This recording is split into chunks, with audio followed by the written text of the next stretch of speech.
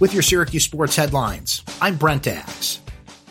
Syracuse University has its 2021 football schedule, and 5 of the team's first 7 games will be played at the Carrier Dome. The 12-game schedule returns to a pre-pandemic look, though it remains unclear how many fans will be able to attend games next fall as the sport moves into a second year of feeling out the effects of the coronavirus pandemic.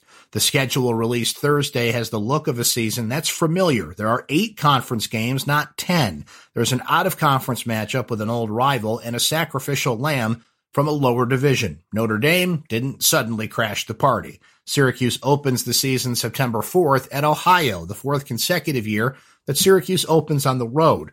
The Syracuse Liberty game, originally scheduled for September 25th at the Carrier Dome, has been pushed up a day to Friday night. The 7-game home slate is headlined by a second Friday night game, October 15th against Clemson, winners of the previous 6 ACC championships.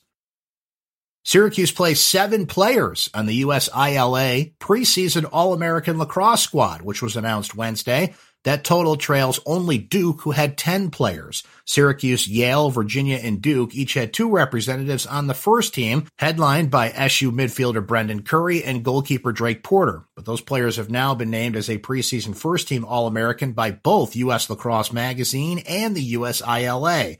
Syracuse's Jamie Trimboli, Peter Dirth, and Brett Kennedy landed spots on the second team, while Tucker Dordovic and Chase Scanlon earned honorable mention nods.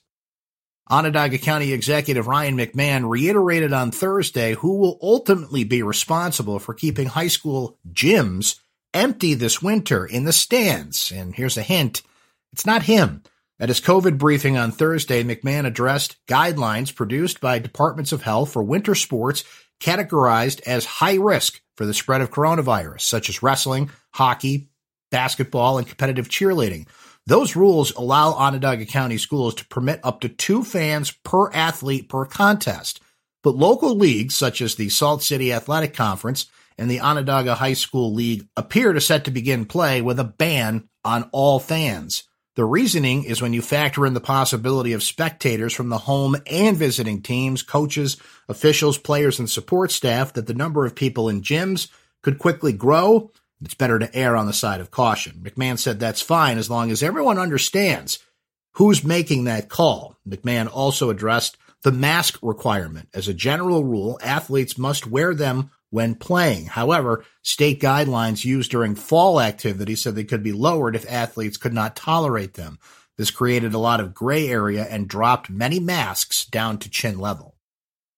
Devin Daniels, the senior guard from North Carolina State, will miss the rest of the 2021 season with a torn ACL, the school announced Thursday evening. Daniels led the Wolfpack in scoring with 16 points per game, assists at 3, and steals with about 2 per game. Daniels injured his knee as he drove toward the basket with about 9 minutes left in Wednesday's game against Wake Forest.